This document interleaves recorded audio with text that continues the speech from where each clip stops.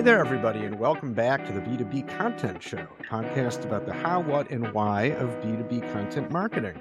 The show is brought to you by Conversa, a podcasting agency that helps B2B brands start podcasts to connect with prospects, generate content, and grow brand awareness. I'm Jeremy Shearer, and my guest today is Steve Watt, Director of Market Insights at Seismic, a sales enablement platform. Steve, it's really a thrill to have you on the show. Thanks, Jeremy. I'm looking forward to our chat. And, I say thrill because I feel like I've known you for a while through LinkedIn. I follow you on LinkedIn. I'm a regular commenter on a lot of your posts, one of many, I should say. I'll let our audience know that Steve is, while being Director of Market Insights at Seismic, is also a very prominent and active LinkedIn presence. Is it fair to call you a LinkedIn influencer? Is that an appropriate term? That word is a loaded word. I have mixed feelings about that. Let's go with lowercase I, influencer. Okay. I don't know how you define it. I like to think that I have earned some trust and some reputation, and thereby have earned some influence on LinkedIn. That said, I don't monetize that directly. I don't sell. You can't pay me to talk about your company or all those things that one word would say are part and parcel of being a capital I influencer. So let's just say I'm a very enthusiastic member of the LinkedIn community who has earned a little bit of influence on the way. Is that fair? Okay. Yeah, that is more than fair. And I mean, I have no compunction on referring to you as a lowercase I influencer, simply because when you post things, people respond. People are interested in what you have to say, and you get a lot of engagement and activity on LinkedIn. And I think that qualifies. I'll take it. And I appreciate that, Jeremy. And yeah, I mean, I love it there. I know we're going to go into this in more depth as we speak, but I mean, really showing up and speaking up authentically on LinkedIn has been huge for me. I mean, it has accelerated my career. It's brought in business to my employer. I've learned so much. I've made some amazing friends and partners and colleagues. And yeah, I'm a giant advocate of what it can do for you. In fact, that's what we're going to talk about today. So tell us kind of your LinkedIn story, how you got started on the platform, and sort of what you've learned about how to use LinkedIn as you were just describing a little bit, sort of the outcomes. But I want to dig into how you got to where you are today on LinkedIn and all these good things that are happening for you on the platform. So tell us that tale. I've been kicking around LinkedIn for a long time, since 2006. LinkedIn launched in 2003. So it's pretty amazing to think we are getting very close to 20 years of LinkedIn. And I've been there for most of it. 2006, I was an MBA student, and the guy who sat next to me, who became my friend, and then at one point became my boss, he said, you got to get on LinkedIn. That's where all the jobs are. The good ones anyways. I'm okay. I know what this thing is. So, I did what everybody did. I uploaded my resume onto LinkedIn, and then I sat around waiting for fortune to come to me. And that's all anyone ever did. And then later I went to work for LinkedIn. I worked for LinkedIn for 3 years, from 2011 to 2014. And at that time, LinkedIn was really evolving. It was becoming much more than just jobs. It was becoming a place for marketers. It was becoming a place for salespeople. It was becoming a place where even within the hiring realm, companies were focusing not just on transactional job posting, but also on building an employer brand. So it was becoming a lot more. I still really didn't do much. Personally, it's a place for companies. And then later, a few years after that, when I was working in tech, I started to write on LinkedIn as a human, as a personal voice. Yeah, I was talking about my company, but I wasn't just being a company cheerleader. I was actually trying to honestly share some things that we were learning. And I realized I was getting a lot of engagement, like sometimes more than my company. Now, it was a small company, so it wasn't that big deal, but still, I was kind of like, this is interesting. A few years after that, now we're catching up a lot more to modern times. I was an independent consultant and a fractional CMO for a variety of tech companies. And I was focused on account-based marketing, which was, the hottest new thing that everybody was like, oh my God, I have to learn about this. I have to figure this thing out. And I actually learned a fair bit about ABM. So I started just really putting it out there, just writing long form articles, short form posts, recording videos, creating graphics about ABM and just putting it out there.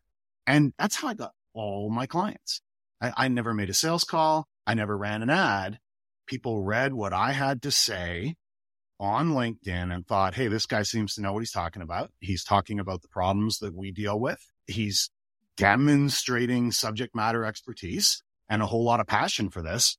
I want to talk to this guy. So people would reach out to me and, we'd have a call or we'd go for coffee or whatever. And then sometimes at the end of that, they'd say, all right, how do I hire you? That's how I got all my clients. And so that was finally when the light really went on. It's like LinkedIn done right is not just for companies, it's for people. And it's not just for cheerleading for your company. It's for really, as Perry Hedrick, who's amazing on LinkedIn, I'd give him true influencer status. As he says, ungate your mind, just give it all away, just share and really educate and inspire and help others. And the right people will beat a path to your door. And so that was a transformational experience for me. And now I work for a company that creates tools and training and other things that helps large sales teams and executive teams and others do exactly. So I'm very fortunate to sort of meander my way into a role where my personal passions very nicely align with my job, which is very fortunate. But I didn't start out with some master plan. When I think back to those early days, even when I worked there, I just thought that's a cool place for companies to post jobs and run ads. So thanks for sharing all that. It's a great story. And I'm taking away, I think, at least two things from that. One is that LinkedIn itself has changed quite a bit. It used to be, as you just described, a place to people looking for jobs, companies looking for talent, a place to post your resume, essentially. And now it's evolved into something quite different than that. Still has that element, but it's more of like an ongoing worldwide conversation about conversation business. Is exactly the way I like it. I like to say it's the world's greatest ongoing business conversation. And yeah. And it's amazing what happens when you embrace that mindset. You start to do everything different. Yeah. And the second thing is that the way that you embrace that mindset in particular, and I think, and this is what we're going to delve into a little bit more, the way that people ought to embrace that mindset, I think, is as a human being. Because I think you said you just started sharing things just as a person, not as a official representative of your company, just as Steve Watt. Hey, I got some stuff I think other people might be interested in. Here it is. Absolutely. Some stuff I'm learning, some stuff that's going well, some stuff that I'm struggling with, some, problems I'm trying to solve, some things I wish I knew 3 years ago that I know now. Mm-hmm. It's like, yes, it's not that polished PR statement. It's not about, let me tell you why my company is great. It's about me as a modern professional showing up and speaking up with confidence and with purpose. And it's interesting. People often ask me, like, how do you think about talking about personal stuff versus talking about business stuff? And it's like, everyone's going to find their own way. I have no interest in sharing pictures of my meals, or I also don't share pictures of my kids, love them as I do. And some people do, and that works for them. I don't. I talk about business topics, but I talk about it in a human voice. Yeah. I'm not pitching products. I'm not reciting crafted messaging points.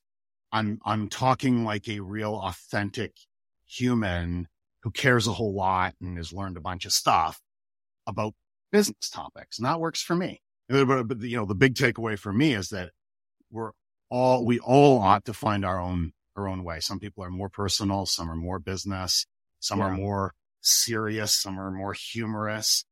Some like to do long form, like authoritative content. Others like to do takes. And, there's no one right way other than to say, be a human and try to be helpful. Maybe one way to think of it, tell me if you agree with this. In a way, that's like LinkedIn sort of becoming more like other social media platforms, where from the jump, the idea very much was just individual people sort of talking to each other and sharing stuff. The content is different, right? Like on Facebook, you are much more likely to see somebody's meal or, a pair of shoes they want to buy or something like that. Not going to see so much of that on LinkedIn. It's going to be more business related, but the tone and kind of the place that it's coming from is not so totally different. In other words, from the personal, from the individual, it's more personal. Does that make sense? Yeah, if it's a contentious issue. And a lot of people say LinkedIn's becoming more like Facebook, and they mean that as a criticism. Right. And like full stop, like this is bad. That it's becoming like that. I don't want, and I kind of agree and I kind of disagree. 100% agree with what you said a moment ago that LinkedIn is much more human. I like to say there's three big changes going on simultaneously, going from very corporate voice to human. It's going from very much broadcast, like just push stuff out there and count the eyeballs and count the clicks, and it's becoming much more conversation. So from corporate to human voice, from broadcast mindset to a conversational mindset, and the content that resonates, the content that makes it possible to be a real human and possible to spark and further conversations has to be way less promotional and much more educational and inspirational and helpful. So yeah, that starts to take you into a place where people can go, whoa, we're looking like Facebook now. Like, I don't like it. But again, we're all going to be a little bit different. And some people go into topics that I wouldn't personally choose to go into, but that's okay. I'm not the LinkedIn police. I can scroll on by. I don't need to make everyone be like me. I think we all now have permission, all more empowered now as modern professionals to find our own way there. And people like me will share our perspective on best practices and our own experiences on what works for us and what doesn't work. But at the end of the day, you get to be you and I get to be me. And if I don't like what you do, I don't have to engage, so I tend to sidestep the, like, is it more like Facebook? And I just say, you know what? It's just more human. So now, from the point of view of, let's say, a marketing leader at a B2B company, and of course, LinkedIn's going to be on their radar at the very least, right? Probably active on the platform in some way. And I think the natural tendency there, assuming they're not sort of as conversant with LinkedIn as somebody like you who's sort of gone through this journey and tried it, if you're, maybe a little newer to LinkedIn, you might think, well, of course, we're going to be posting as our company, with updates on what's going on or maybe useful, information and stuff like that, because that's how you normally do marketing, B2B marketing, right? You're not posting it as individual people. You're posting it as the company. But you're really saying something quite different, that, yeah, you can still post stuff on your company page or whatever. But I think the data bears this out too, that those kind of posts get way less traction and way less reaction and engagement than posts from individual people. But I can see how that might seem really counterintuitive to, say, a marketing leader, like, all right, we need content for LinkedIn, right? How would you explain this to a marketing leader who's like, yeah, Steve, we need to be on LinkedIn, but like, who's supposed to do the posting? Me or like individual members of my team? Like, they're just individuals. How does that benefit the company as a whole? Here's the way I say, first of all, keep doing what you're doing with your company page. Grow your followers, have an active voice out there, share good content on your company page. Absolutely. I would never say don't do that. It's necessary, but it's not sufficient. I draw a parallel to edge computing. So anyone who knows anything about edge computing knows that the basic premise is that processing power used to live at headquarters. Big mainframes, big processing power at headquarters, and out in the field, in the oil fields, in the factories, wherever it was just blunt instrument, dumb instruments, no processing power. And edge computing is transforming logistics. It's transforming the energy economy and everything else by pushing processing power to the edge. And now we've got millions of smart instruments in the field, which are way more effective and way more efficient than the old blunt instruments. And I think the exact same thing's happening with brand. And I think most marketers aren't seeing. They're still in an old world mindset of the brains is at headquarters. The message comes from headquarters. The voice comes from headquarters. The content comes from headquarters. And everybody else out there is essentially a blunt instrument meant to serve headquarters. And I think what the leading firms are now seeing is that brand lives at the edge. Brand lives in your people. Brand lives in the reputations of your people. It lives in the relationships your people form. It lives in the trust that your people form. And if you've got two firms that are otherwise equivalent in every way, but one of them has pushed brand to the edge and really empowered and enabled hundreds of people, thousands of people potentially, to really show up and speak up and build reputation and build relationships and build trust at scale, they're going to crush that other company that still thinks, oh, no. Everything has to come from headquarters. And I think, I like to call them the super connected enterprises. It's a rather aspirational view of where we're going. I don't think anyone is fully there yet, but I think it's where we're going, that these super connected enterprises that really empower brand, the edge, are going to be dominant. I mean, we're all going to want to work for them. We're all going to want to buy from them. We're all going to be brand advocates for them. We're going to refer them to our friends and our colleagues. Like they're going to get the lion's share of media coverage. Like I just think on every metric, the super connected enterprises that really empower their people at the edge are going to win. So I would say to that marketing leader who says, why should we do this? As Gretzky said, do you want to skate to where the puck used to be or where the puck's going, right? This is where the puck's going. I'm 100% convinced of it. And if I'm a marketing leader or I'm a CEO or I'm on the board, I want my company to be part of the future and not part of the past. So yeah. Keep doing corporate advertising, keep doing corporate content. By all means, keep doing it, but don't stop there. I love the Wayne Gretzky reference.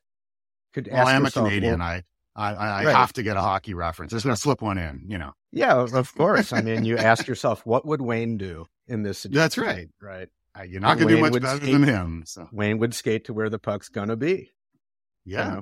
And he had the advantage of, and it's one thing to see it. And in fairness, like it's easy for me to pontificate about it. It's a lot harder to make it real, which is another line of inquiry. But a lot of people don't see it. And a lot of companies just don't see it at all. I talk to a ton of marketing leaders, sales leaders, executives in all sorts of companies, all sizes, all industries.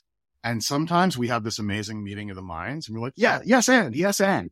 And other times it's like, wow. My humble opinion, they are stuck in a mindset from a decade or more ago. They are not seeing this at all. And to me, that's exciting because that's a massive opportunity to build competitive advantage.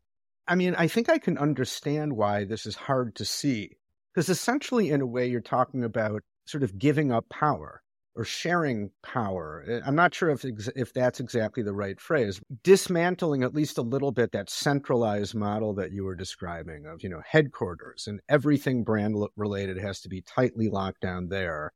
And anyone who says anything at all ever be super duper careful about, is it on brand, off brand? And I think baked into this, like once as a company, once you kind of start empowering your people to be like, hey, go do you on LinkedIn. Get into the conversation. Don't have to talk about the company. In fact, maybe don't talk about the company expressly, but still people will look and see like, oh, Steve is, works for Seismic. That's interesting. So in a way you kind of you are linked to that company, right? The leaders have to be comfortable with people in a kind of unpoliced way talking, being part of a conversation without having first to check in and being like, is this okay for me to say? Right. I can understand how that could be kind of scary if you're used to doing it the old way. It can be. I hear that a lot and I challenge people. I say, okay, so you're really uncomfortable with what your people might say on social? Yeah. Okay. Well, do you let them use the phone? Of course. Do you let them send emails? To customers, prospects, other? Well, yeah, of course. Do you let them go to conferences and talk to people or do they have to sit in the dome of silence? Oh no, of course we do. Right. Do you let them go to meetings? Well, yeah. Okay. Well, do they have to clear everything that they're going to say on that phone call or that email or that they're going to say over cocktails at the conference? What do they text it to you before they say it and get your approval? No, of course not. That would be ridiculous.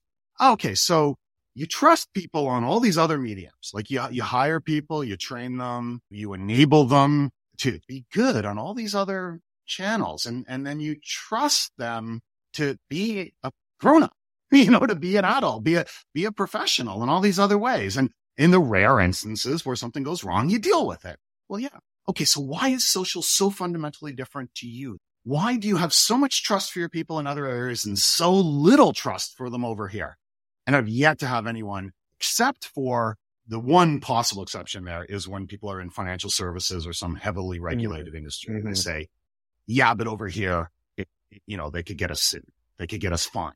It's like, okay, yeah, that is fair. And there are tools that can help with that. There are tools that can monitor and archive and block, profanity or promissory statements and things like that. Yeah, that's real. But, in most industries, not a regulated industry, there's no more or less risk on social media than there is on the phone, on email, face to face. But we're just comfortable with those things because we've been doing them forever. I'm sure 25 years ago or whenever email, I'm sure people freaked out about, oh my God, I don't want people sending emails. What if they say the wrong thing? And then it just became like, can you imagine being a business person and not using email? Like, that'd be ridiculous, right? It's just part of what you do. And I think social, again, to where the puck is going, social's on that road. And we're going to look back later and think, remember when we got our shorts in a knot about that? That was kind of silly. Yeah, really interesting. And maybe a little ways to go to get to a place where more people are sort of on board with this way of thinking about LinkedIn and it really is, I think, kind of a fascinating notion and kind of a paradigm shift, right? That makes sense. I often say, social's too important to leave to marketing. And I say that as someone who is a marketer by education, a marketer by profession. It's too important to leave to marketing. Marketing is going to build the company's reputation. They're not going to build your reputation. Marketing is going to drive website traffic and, clicks. They're not going to build your relationships. As a modern professional, especially if you're in sales, but even if you're in other functions, whether you care about hiring the best people or serving your clients to the best of your ability, your reputation matters. Your relationships matter. Trust matters. Your marketing team is not going to build those things for you. So sit this out at your peril. Well, Steve, so much more we could talk about. As somebody who spends a good deal of time on LinkedIn, it's a fascinating platform and so much more we could talk about. I want to wrap it up. I don't want to take any more of your time. So, first, how can people contact you? Obviously, LinkedIn's a pretty good way, right?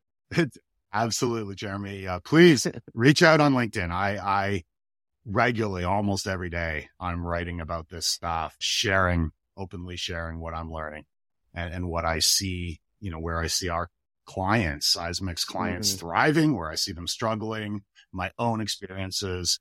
And so by all means, send me a connection request or a follow, whatever you prefer. Shoot me a question on LinkedIn. That is absolutely the best place to be. Great. And I really do encourage you to check out Steve on LinkedIn. I've learned a lot from you, Steve, about LinkedIn and how to use it. And it's a really, you share some really good stuff. So I encourage all of our listeners to check Steve out and engage in conversation. So meanwhile, Steve, thank you so much for your time and sharing all this. Really enjoyed it. Really appreciate it. Thank you. I love talking about this stuff. It's been an absolute pleasure, Jeremy. That's it for this episode of the B2B Content Show. You can subscribe anywhere you get podcasts on any podcast app. And while you're at it, you might as well give the show 5 stars and leave an over-the-top comment about how much you love the podcast. If you'd like to be a guest on the show, or you know someone who you think would be a great guest, let us know. You can contact me at jeremy@conversa.com. That's CONN Versa.com. The B2B Content Show is brought to you by Conversa Podcasting. Check us out at conversa.com to learn more about how we help B2B brands start podcasts to connect through conversation with the buyers and decision makers you need to get to know to grow your business. Thanks for listening, and we'll see you next time.